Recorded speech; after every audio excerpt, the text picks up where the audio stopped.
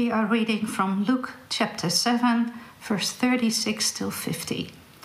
One of the Pharisees asked him to eat with him, and he went into the Pharisee's house and reclined at table.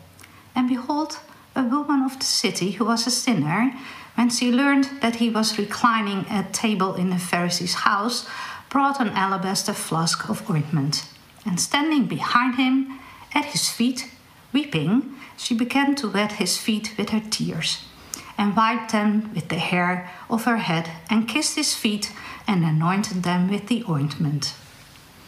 Now, when the Pharisee who had invited him saw this, he said to himself, "If this man were a prophet, he would have known who and what sort of woman this is who is touching him, for she is a sinner." And Jesus answering said to him, "Simon, I have something to say to you."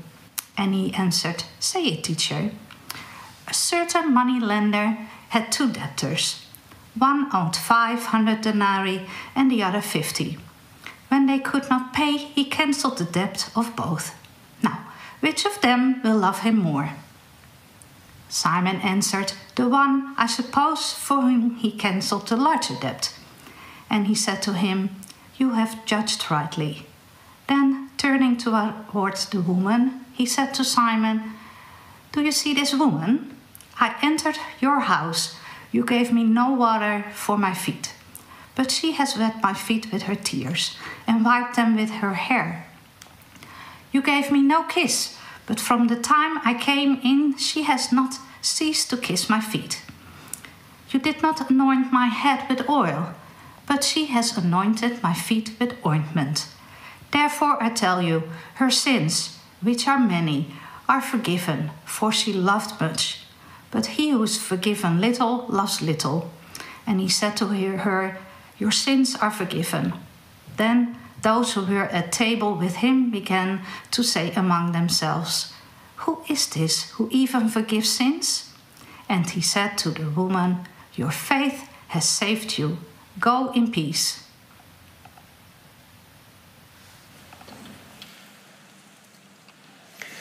Well, thanks, Harry, for reading those verses to us. If we've not met, my name is Dan, and I have the joy of teaching and preaching to us this morning. And we are going to look through Luke 36 to 50.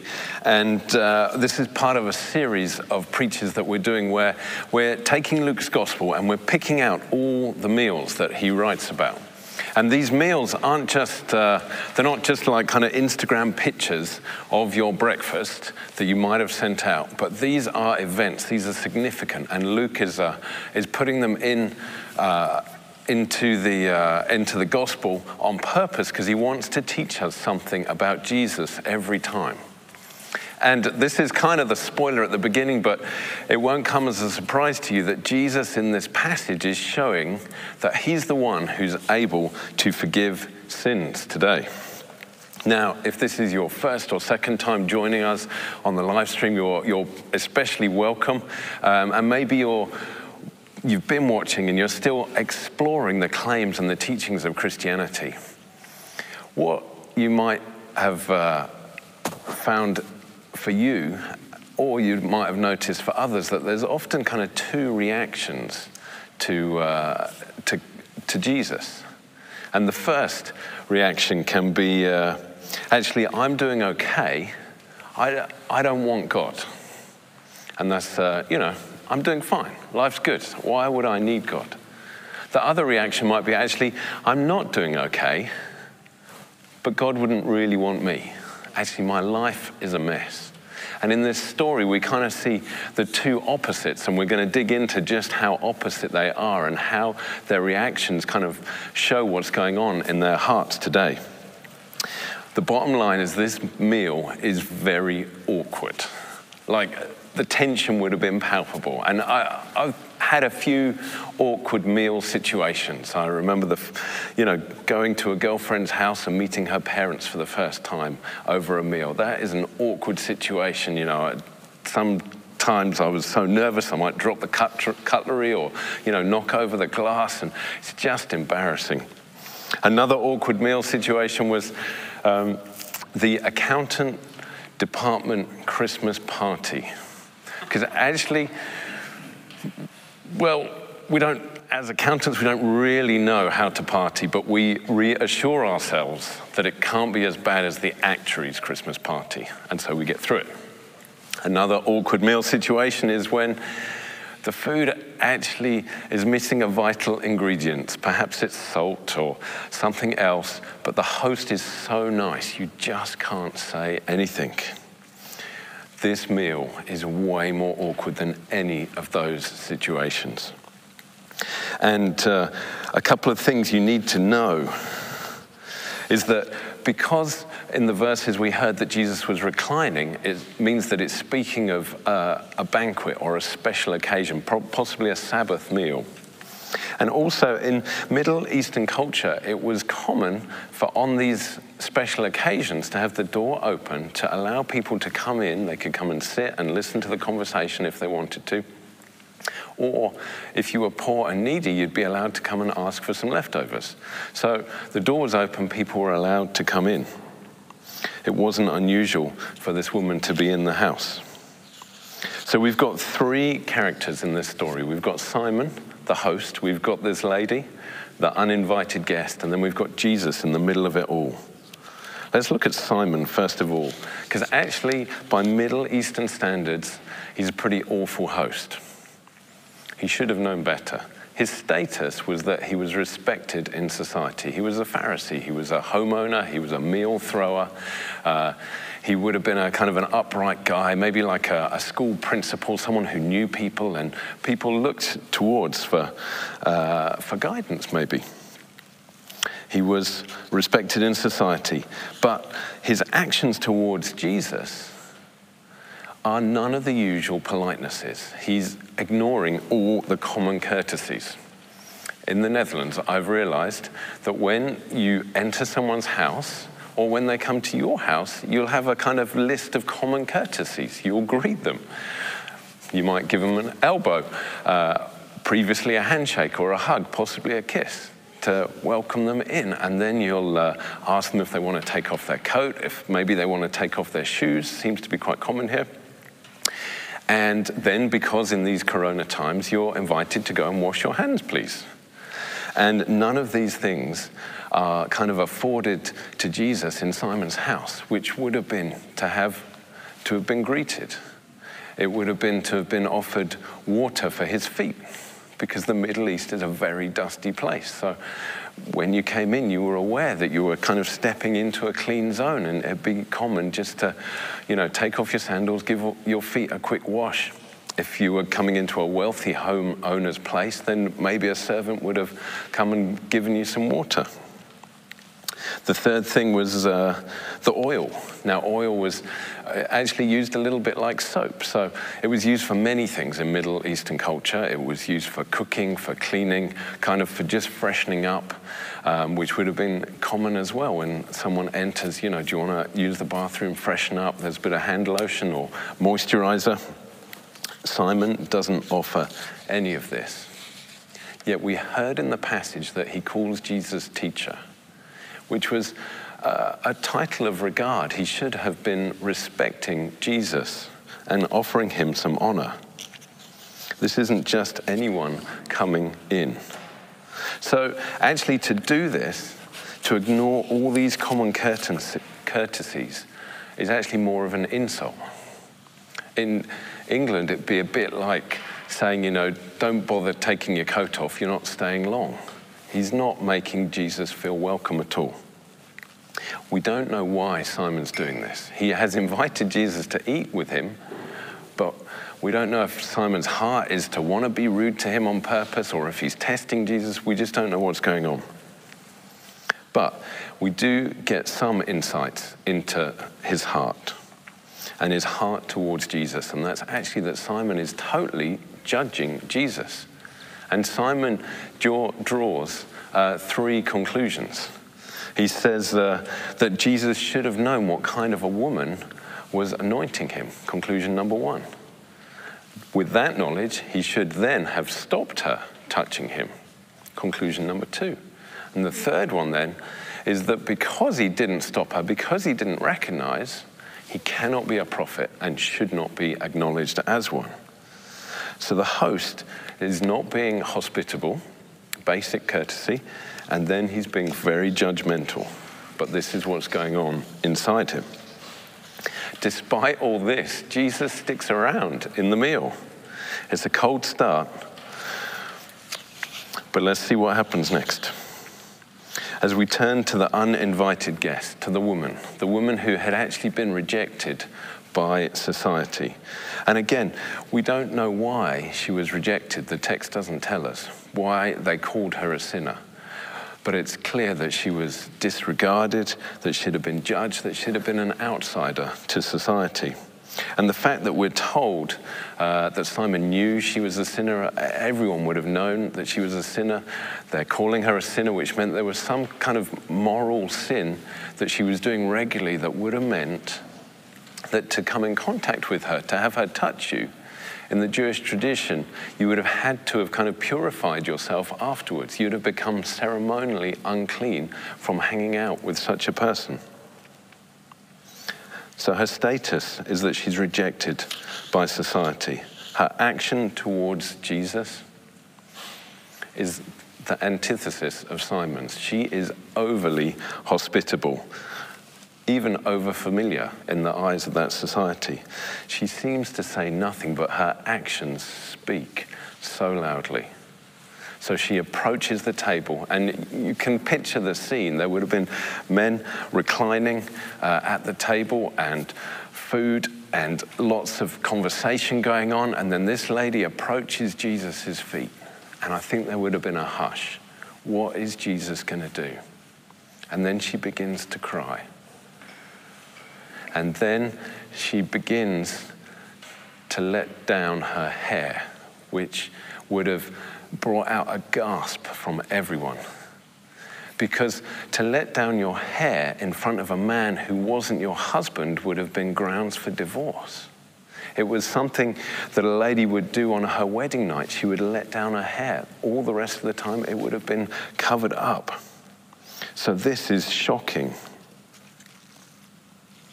She then begins to wipe her feet with his hair, which is kind of even more intimate, even more invasive into Jesus' personal space. Then she kisses his feet, which is a sign of deep reverence and respect, and actually culturally would have been better understood than wiping his feet with her hair.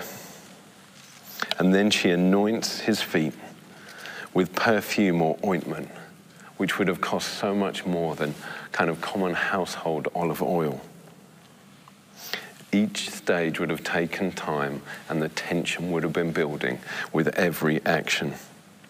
So this lady is over-hospitable.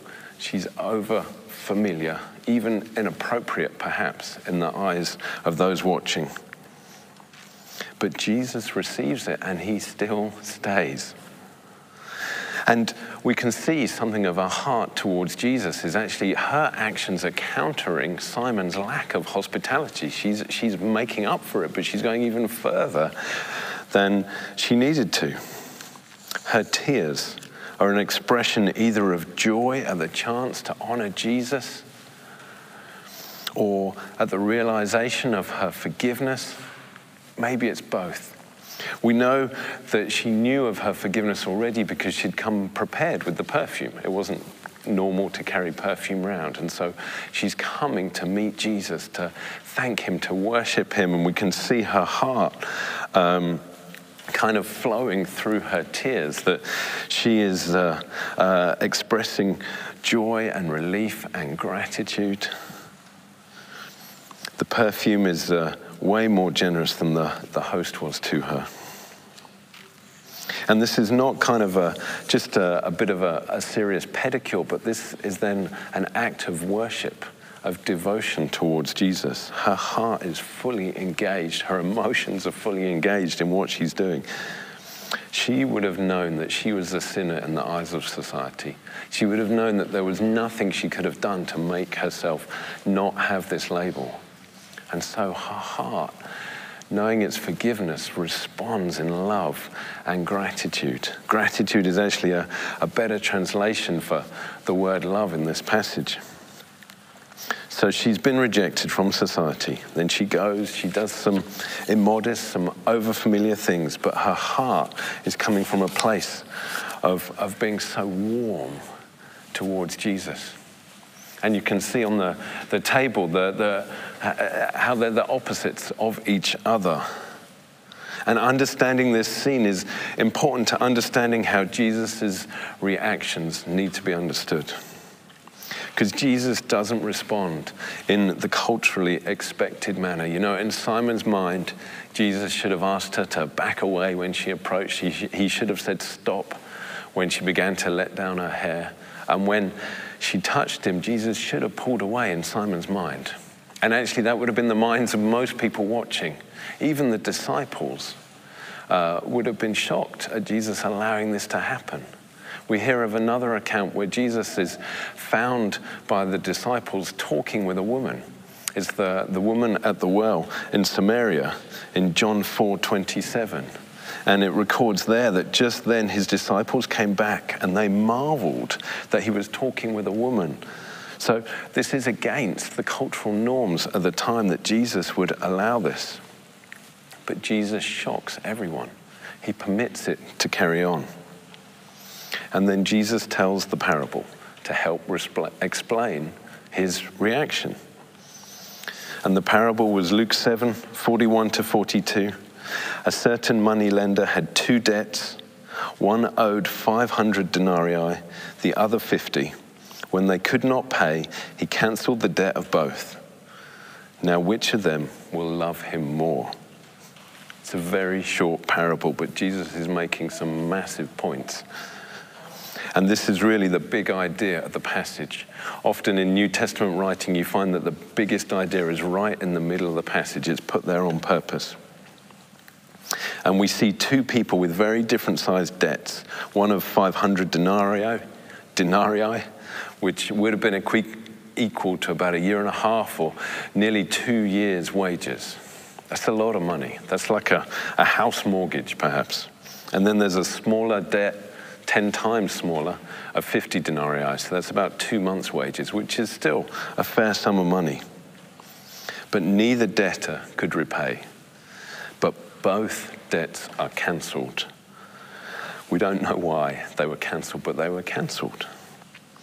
And to the listener, they would have understood that an unpaid debt is equal to unforgiven sin. It was kind of very similar words and similar concepts. Unpaid debt equals unforgiven sin. And this is kind of the first big truth that Jesus is wanting to bring into this situation. That God is ready, he's willing to forgive our debt of sin. He's willing to forgive all the debts of sin, the big ones and the small ones, that God loves to act graciously and beyond everyone's expectation. He really wants Simon to get this truth. And Jesus is demonstrating this truth by receiving the woman's actions.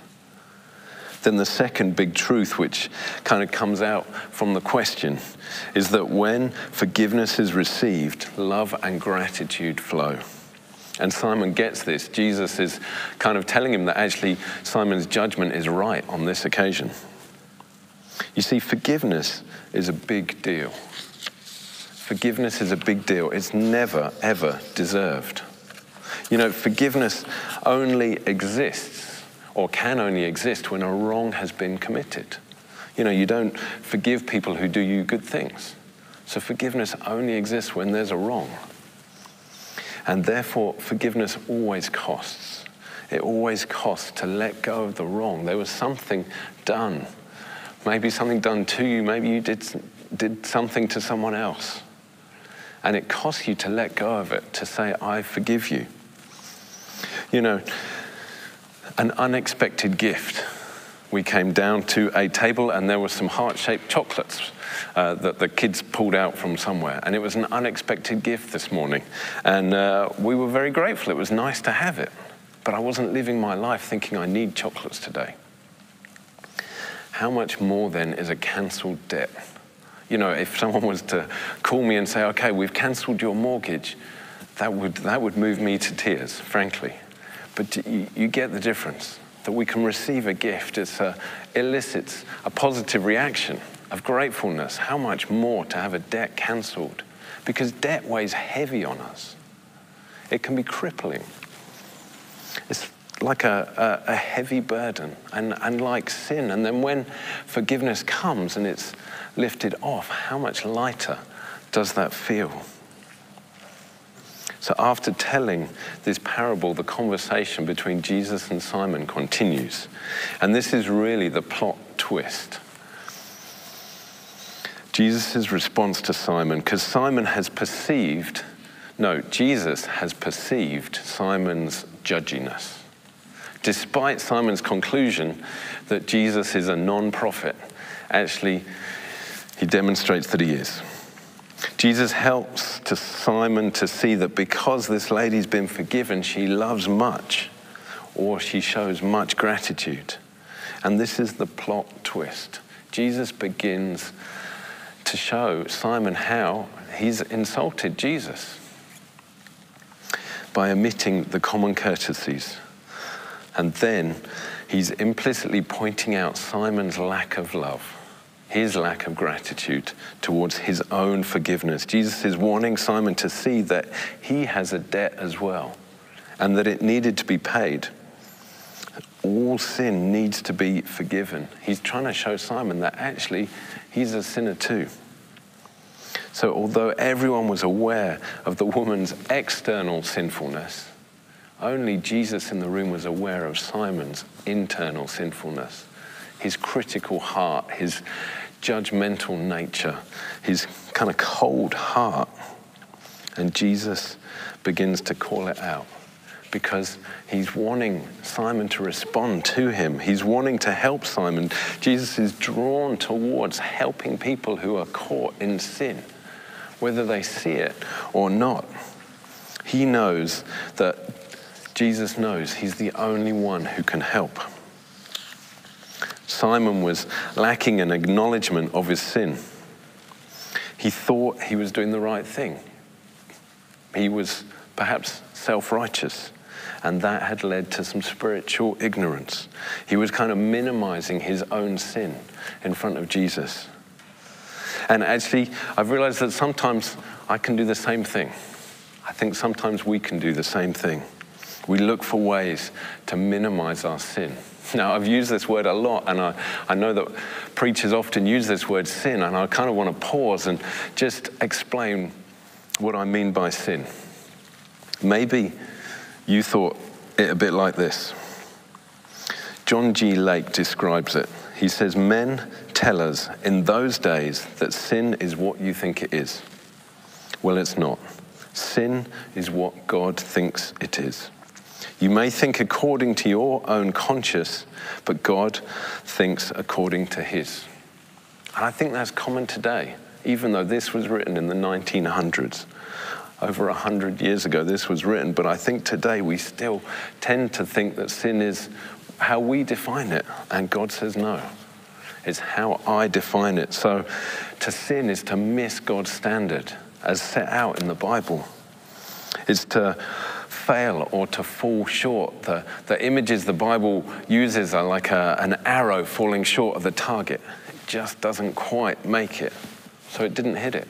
Or it'd be like taking a driving test, and you make one small error, but you don't pass.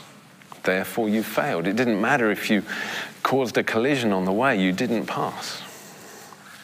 Or it's like having one small stain on a white shirt. It's tiny. It's less than 1% of the whole shirt, but you can't not see it. Sin is to be guilty, to have a guilty conscience before God. To sin is to have even the smallest moment of rebellion towards God, to think, no, I want to do this. I'm not going to do what God wants. So it's getting a bit heavy as we look at what sin is. But I want to just stay in this place a bit longer because we look for ways to reduce this heaviness. And another quote, Charles Spurgeon kind of calls it out. He says, as the salt flavors every drop in the Atlantic, so does sin affect every atom of our nature. It's so sadly there, so abundantly there, that if you cannot detect it, you're deceived. So actually we can live unaware, like Simon. We can live where our consciences have become dulled, where we've become desensitized to it. Other things we can do to minimize it, and I've got a long list I'm going to go through fast, but we can minimize or downplay it. You know, it's just not that bad. Everyone slips up like this, don't they? We can be in denial. You know, I didn't mean to. It wasn't in my heart. We can rationalize it. We can defend it. You know, the circumstances were against me. We can deflect it. That's what I'm prone to. Find someone else to blame instead of admitting it was my fault. We can fake it, we can hide it. Actually, we can end up feeling if people knew, how could they really accept me? So I don't know which of those Simon was doing. I know which ones I do. What about you? What about you? Which ways are you prone to minimizing sin sometimes?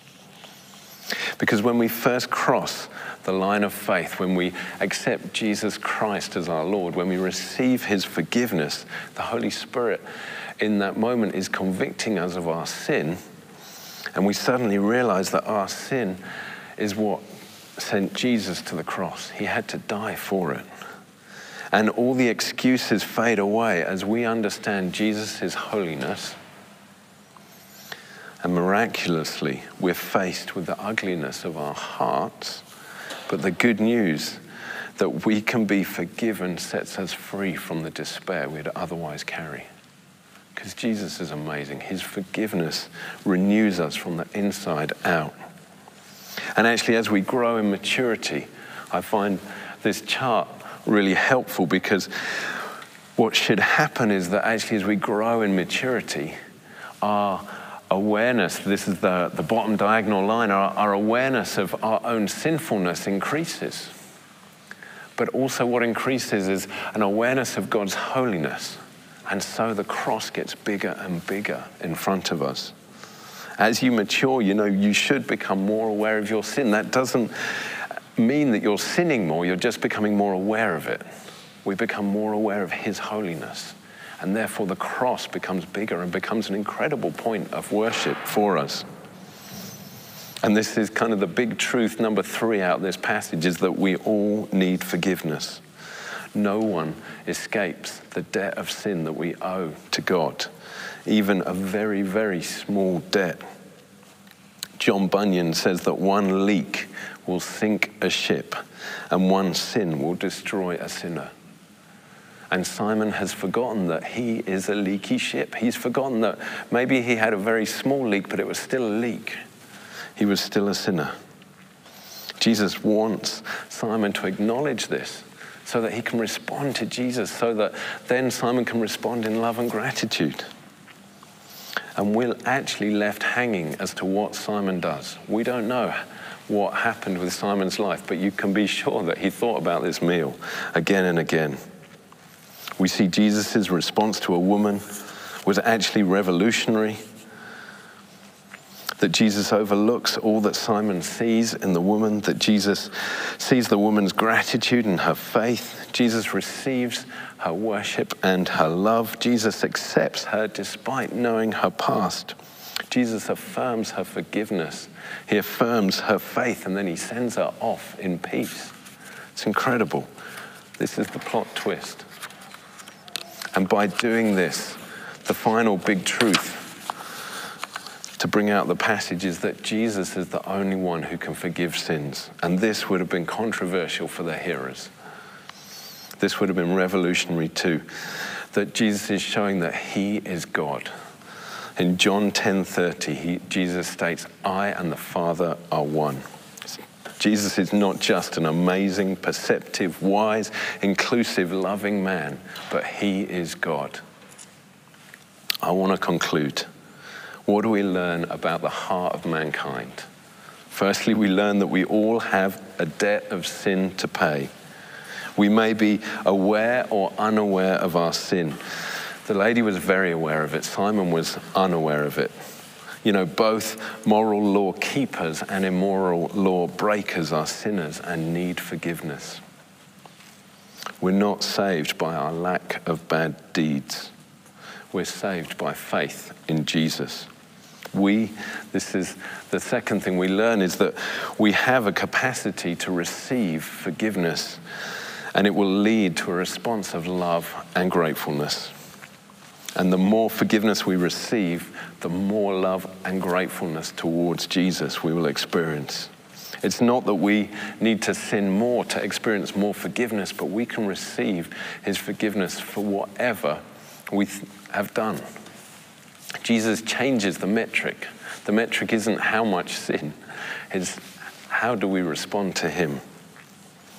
One of the things we learn, there's many things we learn about Jesus in this passage. We learn that he's resilient, gentle, even in the face of insult. He values each heart equally. He shows no partiality, no favoritism. He's not bothered by any social awkwardnesses. He cares most about the state of our hearts. He loves lavish displays of worship. He's got the power to forgive sins, to respond and affirm people's faith, to send them off in peace. And at the cross, he pays for the debt of sin that we owed. So what now?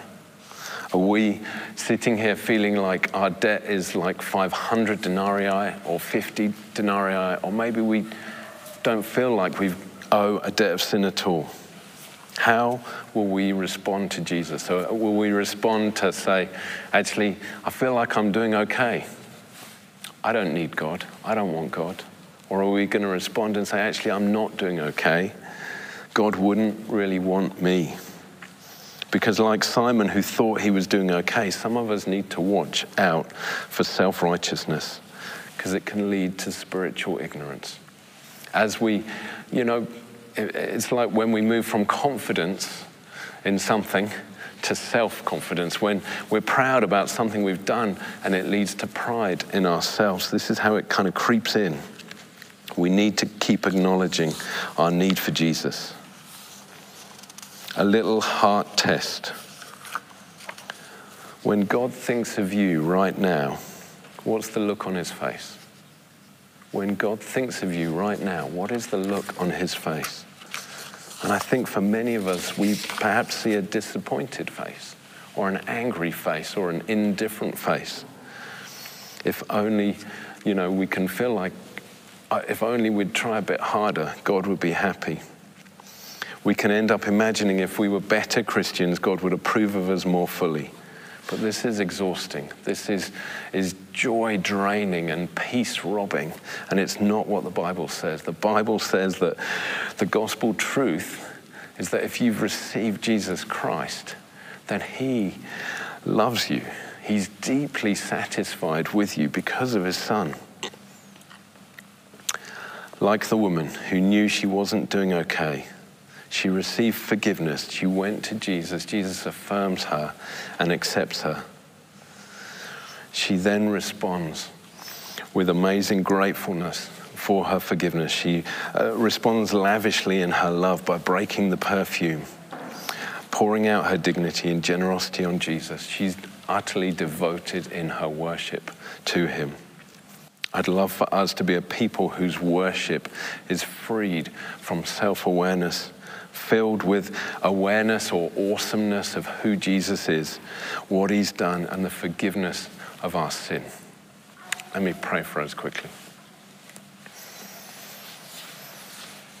Jesus, as we see something of your heart displayed in this story, God, I pray that it would have moved our own hearts. As we see what it cost you to forgive us, I pray that love and gratitude would flow from all watching today.